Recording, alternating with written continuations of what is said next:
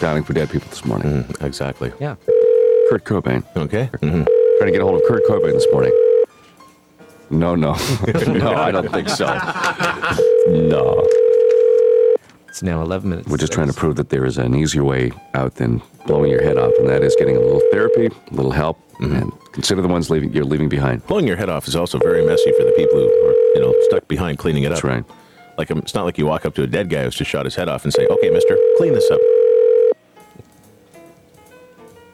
Although, I guess you could. Well, Dialing for Dead People will return next hour when we try and get a hold of Kurt Cobain.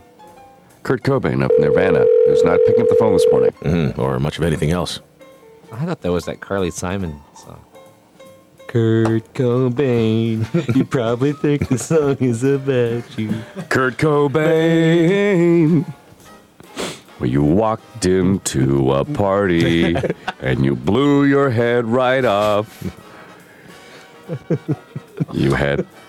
No, this is just getting a little Kurt Cobain, you probably think this song is about you. Kurt Cobain, I bet you think this song is about you. Don't you? Don't you? See. Well, you took some pills and some drinking and some amphetamines and you went into a coma.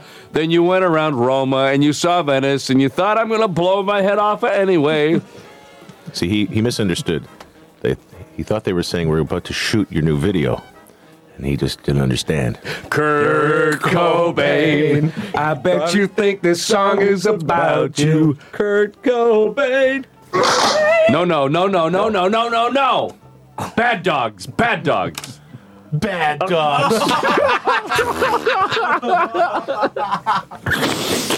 There's no point riding all the way to the goal line if you're not going to cross it.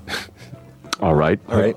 Then why don't you say some bad words for a change? I already have. All right. Excellent. Excellente. Excellent. Well, listen, guys, and all you good listeners, we always have a real good time here on the morning show with Jesse and Jean. It ain't too clean, but it ain't nothing we don't know. Yeah, Kingsbury, he does worry what these two knobs will say. So listen and you're sure to grin on 640 today. Catch you later, buddy.